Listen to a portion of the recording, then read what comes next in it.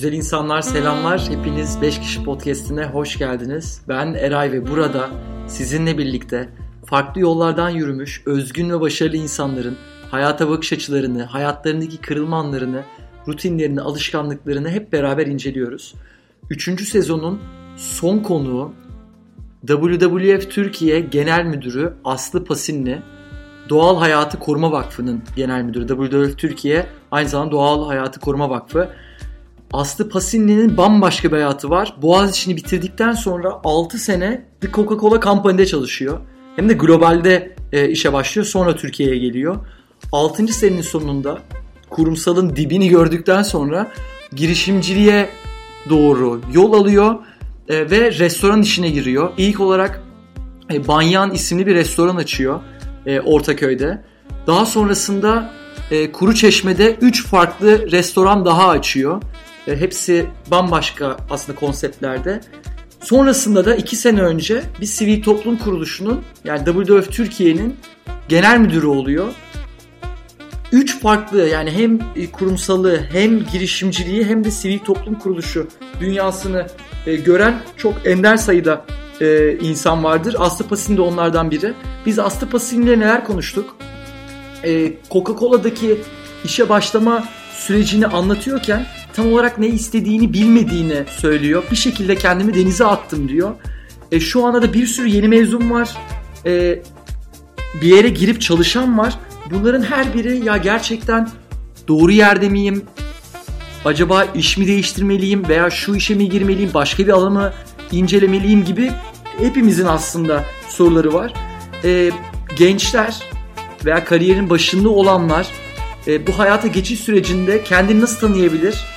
İstediği veya iyi olabileceği işlerde, alanlarda nasıl çalışabilir? Bu soruyu sorduk, onu konuştuk. Hem kurumsalı gördü, girişimciliği gördü, sivil toplum kuruluşunu gördü. Burada ortak özellikler neler tamamen farklı. Başarı kavramı ne? Neye başarı diyor, kime başarılı diyor. Kadınların hep her konuda dezavantajlı olduğu söylenir ama Aslı Pasinli bunun restoran işinde farklı olduğunu düşünüyor. Benim için avantajlı diyor kadın olmak. Nasıl kadın olmak bir avantajlı onu konuştuk. Kendini değerlendiriyorken çok düzenli olmadığını, çok planlı olmadığını söylüyor. Son dakikacıyım, enerjimi de oradan alırım diyor. Nasıl değerlendiriyor, hayatında bu nasıl etki ediyor onu konuştuk. Yoga yapıyor ve farkındalık kavramına fazlasıyla eğiliyor. Bu kavramlarla ilgili neler düşünüyor ve hayatında bunlar nasıl etki ediyor? Hayatının son 3-4 senesinde nelere daha fazla edemeye başladı? En fazla hediye ettiği kitap hangisi ve neden? Ve Türkiye'de herkesin akıllı telefonunun arka planına istediği herhangi bir şey yazabilecek olsa ne yazardı? Sorularının cevaplarını aldık. Aslı Pasinli'den çok keyifli bir röportaj oldu. Çok keyifli bir sohbet oldu. Umarım en az siz de benim keyif aldığım kadar keyif alabilirsiniz. Sözü daha fazla uzatmadan podcast'e geçelim. Karşınızda Aslı Pasinli.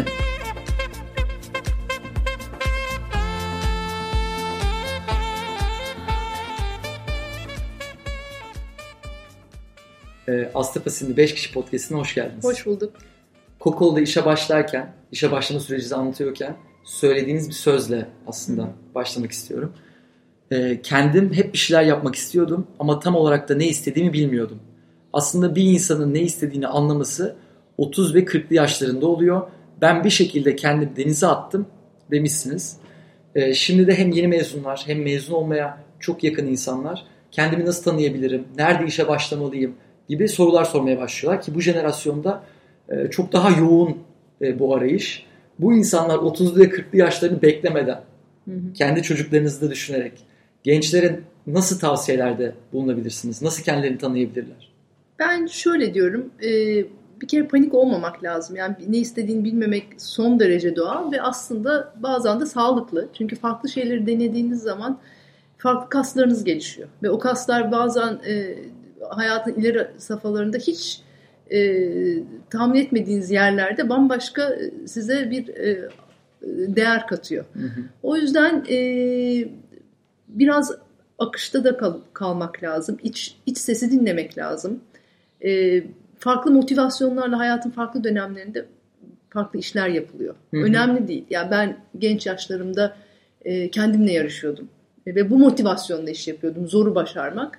O bana bazı başka kaslarımı geliştirdi. Sonra ileri yaşlarda mesela bir röportajımda şey demişim. Ben insanların hayatına fark yaratmak istiyorum demişim. Bu motivasyonla ve bu içgüdüyle bir yollara girmişim. Ve sonra şu anda geriye dönüp baktığımda hakikaten kurumsal hayatta bir disiplin, kurumsal hayat kültürü, ondan sonra girişimcilikte bir risk alma, konfor alanından çıkma, can derdinde olma ve hayatta kalma içgüdüsüyle hareket etme, sonuç odaklı olma. Sonra insanların hayatına fark yaratma içgüdüsü ve motivasyonuyla da şimdi bir STK liderliğinde hakikaten bambaşka bir bakış açısı ve kaslarla çalışıyorum. İlk adım nasıldı peki? Ya Coca-Cola adımı nasıl geldi? İlk adım oydu çünkü üniversitede. Orada evet o sene Coca-Cola o zaman dünyanın en sevilen şirketiydi. Hiç unutmuyorum, bir dergi açtım. 1 numarada Coca-Cola vardı. Ve dedim ki ben bu dünyanın en sevilen ve en büyük şirketinin, en sevilen markasının dünya merkezinde çalışabilir miyim acaba? Yani ben bunu kendimde hak gördüm. Bir kere bence bu önemli. Kendinde bazı şeyleri hak görmek. Ve ben o eksikliği çok görüyorum gençlerde. Daha savaşmadan savaşı kaybetmeyi kabul ediyorlar. Hani ve ben bunu istediğim zaman kendine değer görmüyor değil mi onu? Yani ben yapamam. Oraya gidenler bambaşka okullardan, bambaşka şeylerden mezunlar. İşte bir sürü sebep buluyorlar bir şeyin olmaması için. Halbuki ben bunu istediğimde birçok insan güldü. Yani Aslı sen biliyor musun kaç kişi başvuruyor Coca-Cola'nın dünya merkezine? Kaç CV gidiyor Harvard'dan oradan buradan, hani sen Harvard'lı da değilsin hem de Türksün. Kim alır seni şeklinde. Tamam dedim, yani ben bunu istiyorum ve dile getiriyorum. Bir kere o dile getirmek bir arzuyu da çok önemli.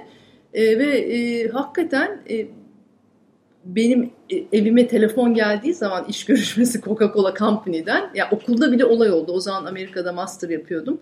Büyük olay oldu. Yani okul gazetesine yazdılar hani böyle bir şey oldu diye. Olmayacak sanıyorlardı. İşte tesadüf mü diyeyim, evrene yolladığın enerji mi diyeyim, bir sürü şey bir araya geliyor aslında. Tabii ki de çalışmak ve istemek ve bazı altyapıya sahip olmak da bunun bir parçası.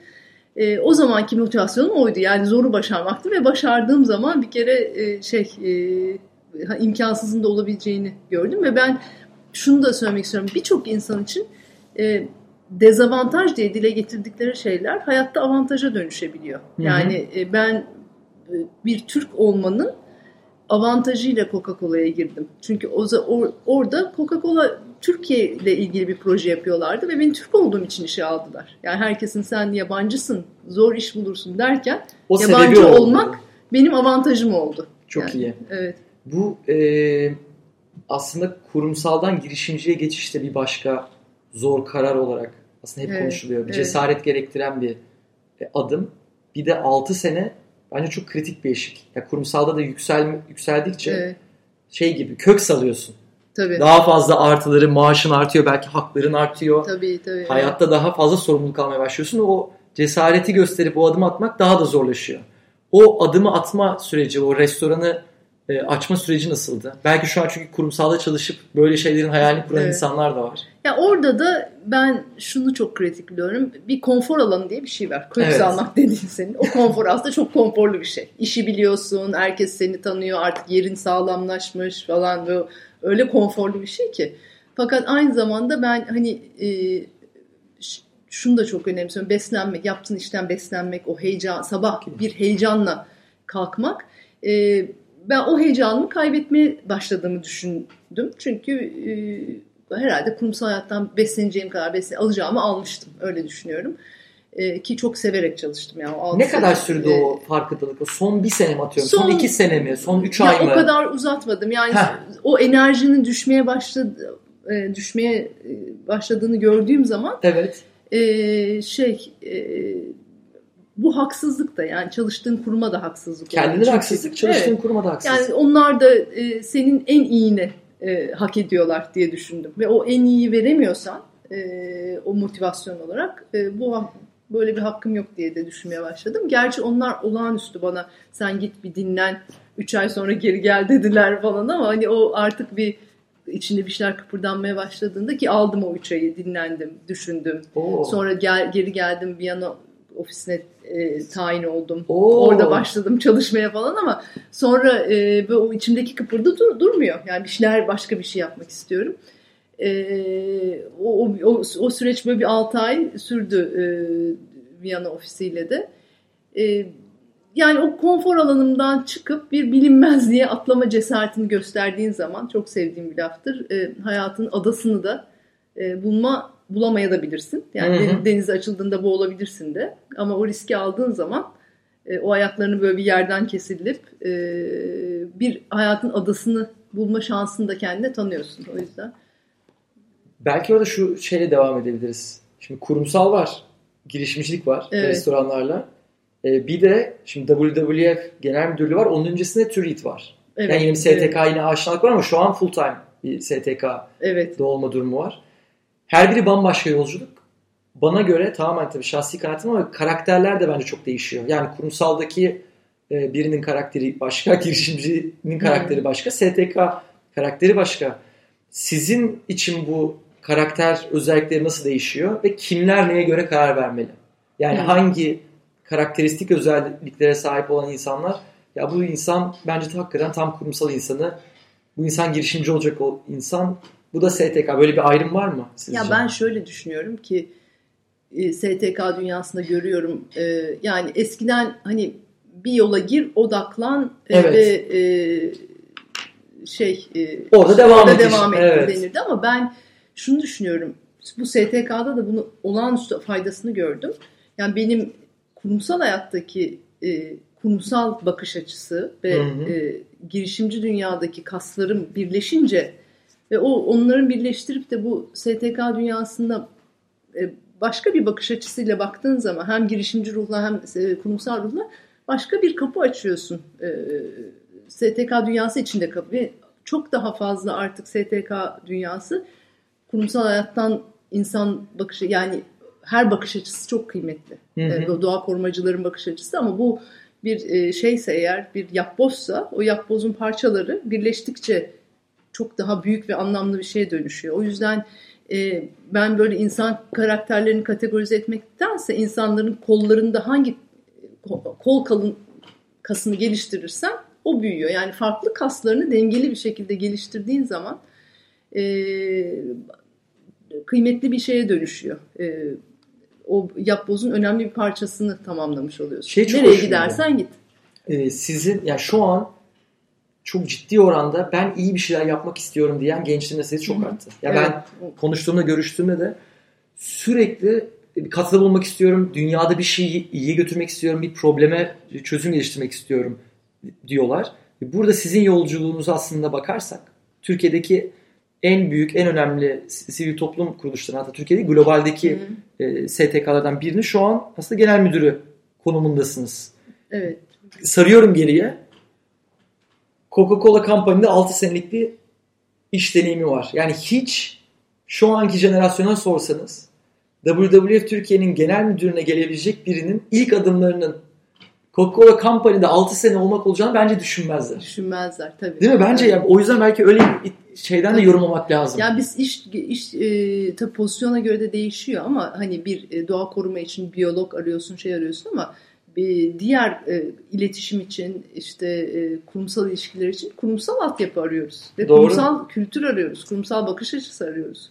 Çünkü aslında çok açıkça söyleyeyim, bizim zamanımızda, biz mezun olduğumuzda STK imajı bambaşkaydı. Çok yani daha zayıftı değil mi? Çok zayıftı. İşte kenarda hobi olarak yapılan bir işti.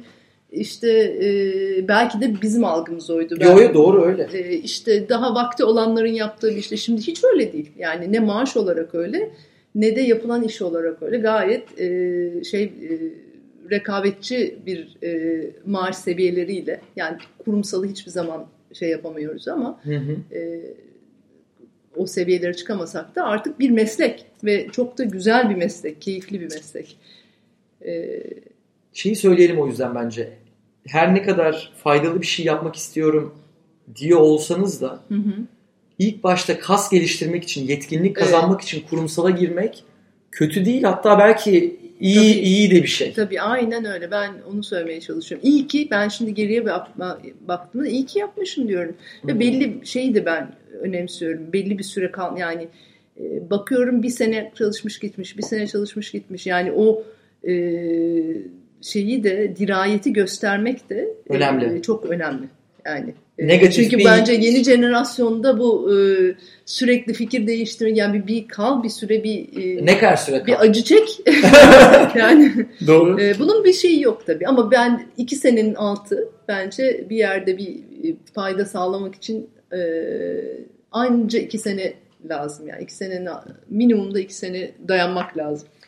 Başarı kavramını birazcık konuşalım. Bu podcast'te de bayağı başarı kavramını konuşuyoruz. Yine sizden alıntı yaparak şey yapacağım. Ben gençliğimde daha çok başarı odaklıydım. Girebileceğim en zor okul neresi? Çalışabileceğim en iyi firma neresi? Kararlarımı hep o şekilde verirdim. Beni en çok ilgilendiren neyi istediğimden çok işin zorluk kısmıydı. Şu anda öyle olmadığını ben anlıyorum. Yani daha kendinizin ortaya koyduğu sanki bir başarı tanımı var. Ve onunla sanki daha mutlu oluyor gibisiniz. Bunu nasıl yapabilir insanlar? Kendi başarı kavramını oluşturmak, neyle mutlu olabileceğini, neyle başarılı hissedebileceğini oluşturmak. Bu nasıl bir yolculuk? Yani bu şöyle bir yolculuk. Herhalde biraz soru sorarak, bir de kafanda resim çizerek. Yani ben işte hani bundan 5 sene sonra kendimi nerede hayal ediyorum? O resimleri çizmeye başladığınızda kafa hakikaten ama samimi olarak bu soruları. Hani başkası ne düşünür? İşte o ne der, babam ne ister benim için falan değil de ben ne istiyorum, kendimi nerede hayal ediyorum. Bunun birebir cevabı da olmuyor. Yani ben mesela diyorum ya bir röportajımda ta restoranı ilk kurduğum gün 15 sene sonra ben STK'ya geçtim. 15 sene restorancılık yapıp sormuşlar 10 sene sonra kendinizi nerede görüyorsunuz diye. Kendime insanların hayatında fark yarattığım bir yerde görüyorum. Bir yerde çok kimsesiz çocuklarla çalışmak istiyorum. Evet, yani böyle bir fayda. Bir şey çok genel bir tanım bu. Ben ama en azından onu çıkarmışım. Çok güzel. Dışarı. Ve o söylediğim şey çok enteresandır. Ben WWF'e yine tesadüflerle girdiğim gün eve gittim. O dergi geçti elime. Ve açıp baktığımda ya ben bunu istemişim zaten dedim. Ta 10 sene evvel bunu dile getirmişim. Ve öyle hani bir STK'da çalışmak istiyorum falan gibi net bir şey değildi. Ama öyle bir motivasyon var. Onu bile yani çok genel kavramları bile bir dile getirmek ve onun aslında güzel bir başlangıç yolu diye düşünüyorum. Türkiye'de kadın olma konusunu çok konuşuyoruz. Ve genellikle hep kadın olmanın dezavantajları konuşuluyor maalesef. Olmadığından da değil bu arada. Hakikaten bir sürü dezavantajı var. Ama sizin bir sürü röportajınızda kadınların dezavantajından çok sizin restoran işinizde kadın olmanın ciddi avantajlarını gördüm demişsiniz. Nasıl avantajlarını gördünüz? Nasıl gördüm? Yani herhalde şimdi kadın olmak bir kere artık pozitif ayrımcılık var. Yani Türkiye'de çok ciddi bir pozitif ayrımcılık var. Ben onu her gittiğim ortamda da şey yapıyorum. Hani kadın olmanın faydasını görüyorum. Restoranda dediler ki gece işi, mafya dediler. İşte o olur bu olur falan ama zor insanlarla da karşılaştım. Yani sektörel böyle zorluklarla da karşılaştım ama hep nezaketle yaklaştı. O hani belki başkalarına kafadoyu olan insanlar karşısında bir kadın gördüğünde bir şey yapıyorlar ya da karşısındaki kadının nezaketini görünce belki yumuşuyorlar. Sonuçta herkes insan ve o yumuşak bir tarafı bağı kuruluyor. Çalışanlarımız da öyle. Hani hakikaten sıcak bir aile ilişkisi oldu bir süre sonra. Mutfağa ne zaman kadın alsak bir saç baş düzeldi. Diğer çalışanlar daha az küfür etmeye başladılar. Yani bir şey oluyor. Ben kadını erkeğinde değilim de hayatta dengedeyim. Yani sırf kadın olan ortamları da sevmiyorum. Çok güzel. Denge olduğu zaman her şey dengeleniyor. Ruhlar da dengeleniyor diye düşünüyorum. Bunu hatta ileri götürüp karşı cins gibi değil de insanın bile kendi içinde eril enerji, dişi enerji diyorlar ya. Yani o denge bende öyle bir şey tetikledi. Evet. Hayat dengede güzel. Evet. O terazi şaştığı zaman her şey, bütün dengeler şaşıyor. Çok güzel.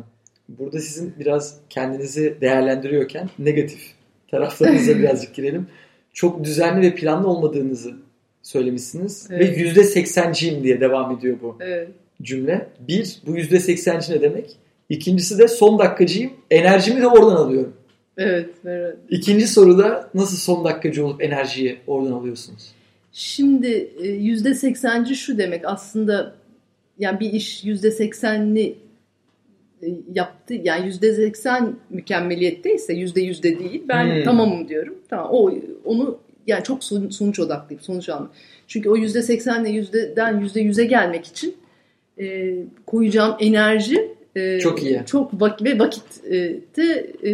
uğraşmıyorum. Yani bu bazen de avantaj işine göre. Done is better than perfect diye bir söz var. Evet. Değil mi? Yapıldığı mükemmelden daha iyidir. Öyle. Şimdi birçok onu savunan da var ama şu da bir gerçek. Bazı işler mükemmeliyet istiyor. Neye göre onu benim eşim bu arada %100 mükemmeliyetçidir. O yüzden öyle bir insanla da yaşadığım için bence zaman içinde evrildim de. Yani onun mükemmeliyetçiliğinin gerekli olduğu yerlerde, yani bazı işler %80'i kaldırmıyor. %80'i kaldıran işler de var. Onları, hani onu da ayırt edebilecek bir göz lazım. Yani şu an siz onu oturttunuz. Oturttum gibi, sanki o işi yaptım. Son dakikacılık hakikaten onu da öğreniyorum. Enerji veriyor tabii. Yani çok bir kere verimliliğini arttırıyor.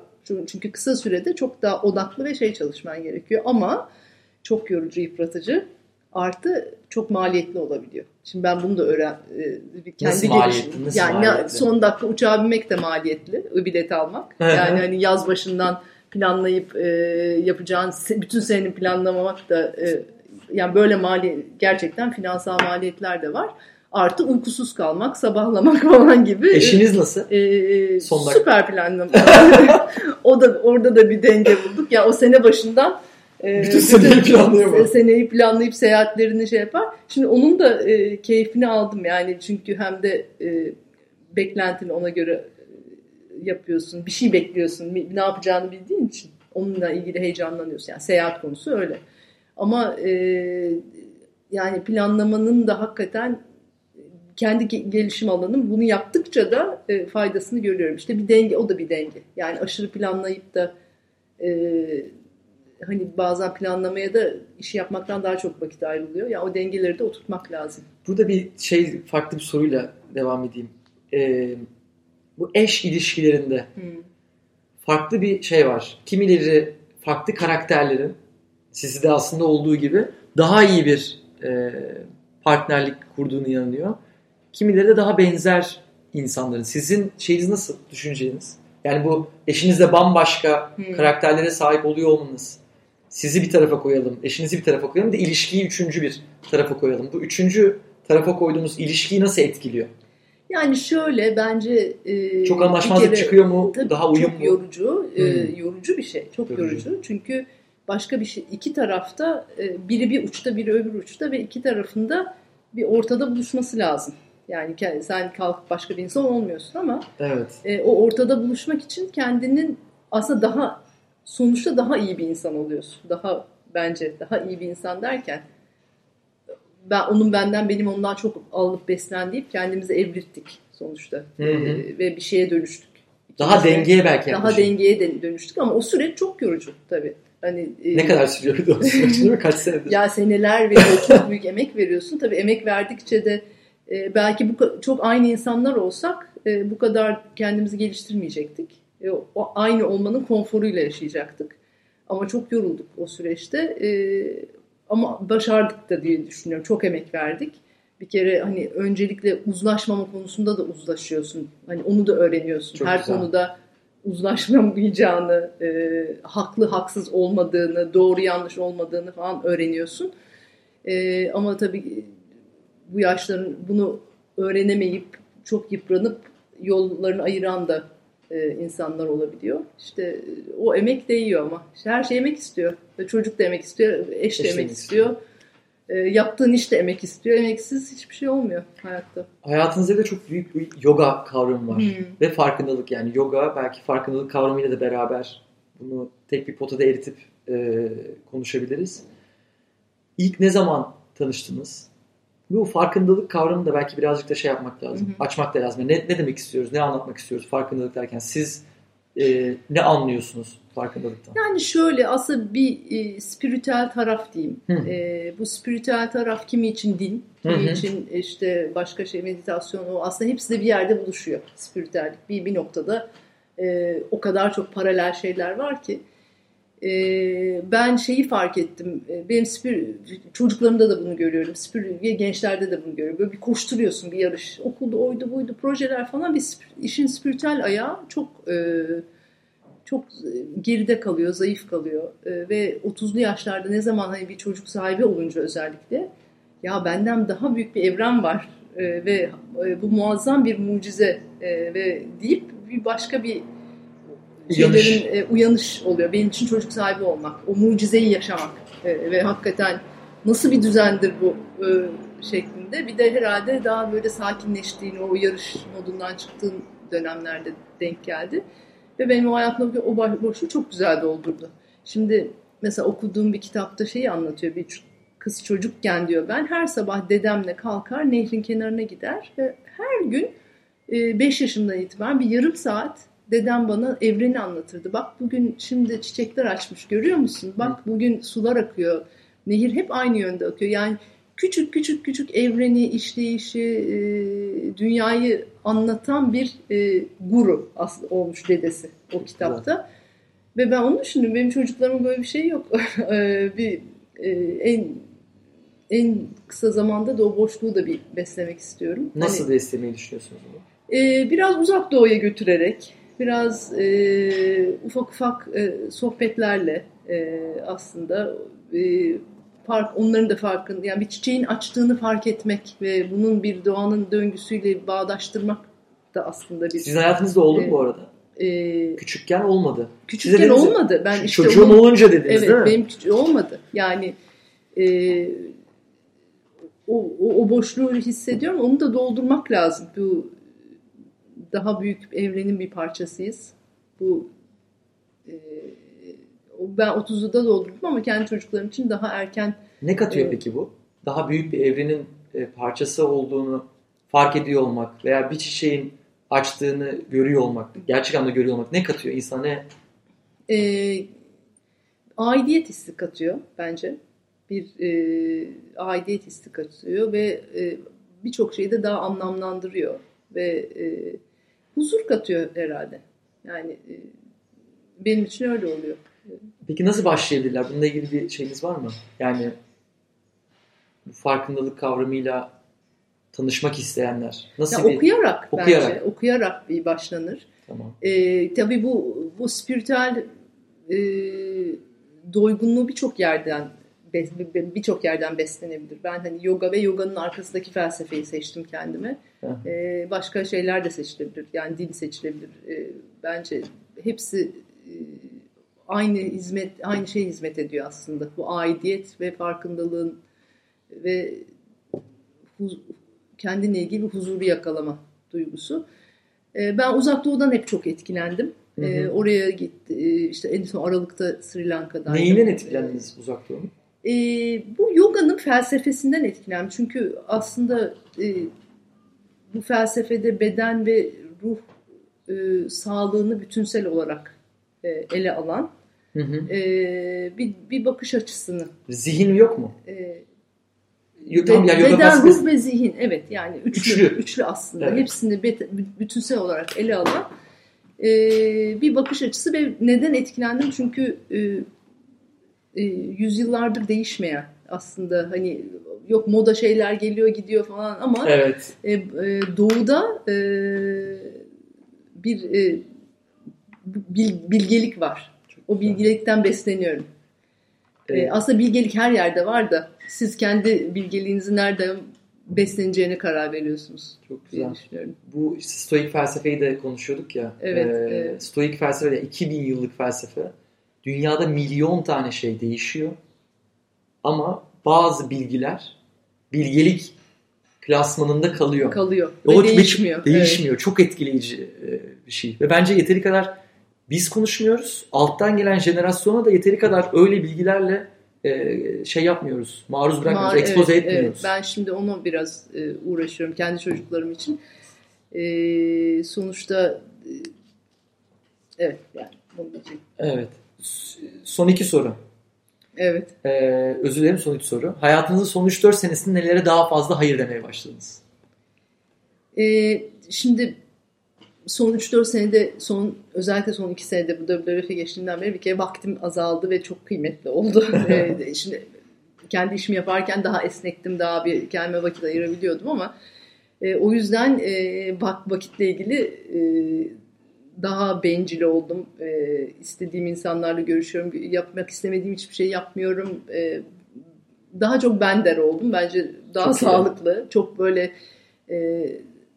aşırı verme modundaydım. Şimdi hani çocuğuma karşı bile şimdi benim spor zamanım. Böyle zamanlarımı böldüm. O yüzden daha planlı ve daha şey oldum. Çok iyi. Düşünüyorum. Daha da sağlıklı buluyorum bunu. En fazla hediye ettiğiniz kitap? Hediye ettiğim kitap. En fazla hediye ettiğiniz kitap biraz evvel sana hediye ettiğim herhalde. 5. Adı 5. Yazarı da Dan Zadra. Böyle yılbaşında işte hatta WWF'e başladığımda da o aslında önümüzdeki 5 sene sonra kendini nerede görmek istiyorsun sorusunu soran bir kitapçık diyebiliriz. Yani sana soru soran ve düşünmeni sağlayan bir kitapçık. Ben hani bir yandan hayatı akışta yaşamaya da inanıyorum ama hayatla ilgili de hayal kurmak, yani 5 sene sonra olmak istediğin yerin en azından kafanda bir resmini çizmek, hayal kurmak, bir sürü iş planları yapıyoruz iş hayatında. 3 senelik, 5 senelik, 10 senelik finansallar, onlar bunlar.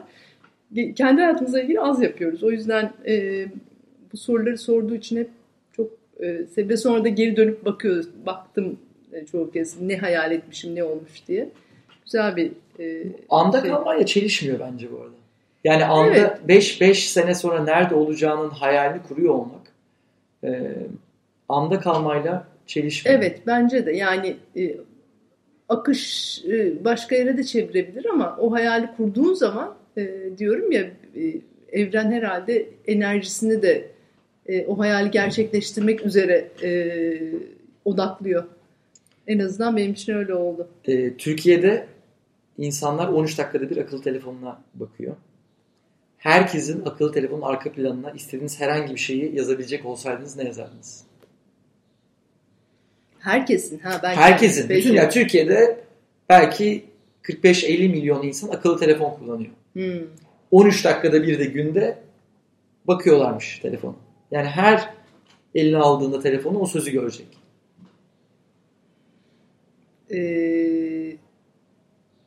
Buna insanlara şey de yapacağız. İmkan da vereceğiz. Yani sizin 5kişi.com/Aslı Pasinli'ye girdiklerinde isterlerse onu arka plan yapabilecekler. Kıyıdan uzaklaşmayan adayı bulamaz diyebilirim. Kıyıdan uzaklaşmayan adayı bulamaz. Süper. Yani herhalde açık yeterince. Çok güzel. Evet. Çok teşekkür ediyorum. Ben teşekkür ederim. Çok sağ olun. Görüşürüz. Görüşürüz.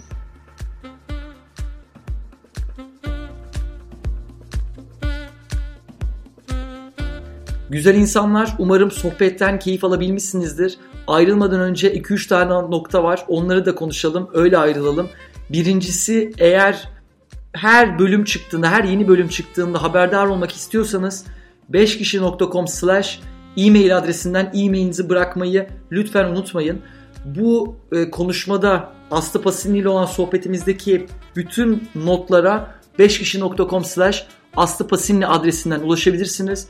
Ve son olarak bölümde en fazla beğendiğiniz yerleri, sizi en fazla etkileyen yerleri veya eleştirdiğiniz yerleri veya geri bildirimlerinizi lütfen Instagram'dan veya Twitter'dan Eray Erdoğan diye aratarak benimle paylaşın. Fikirleriniz, düşünceleriniz, neler hissettiğiniz benim için gerçekten çok önemli. Bir sezonun daha sonuna geldik. Ben çok keyif alıyorum, çok besleniyorum.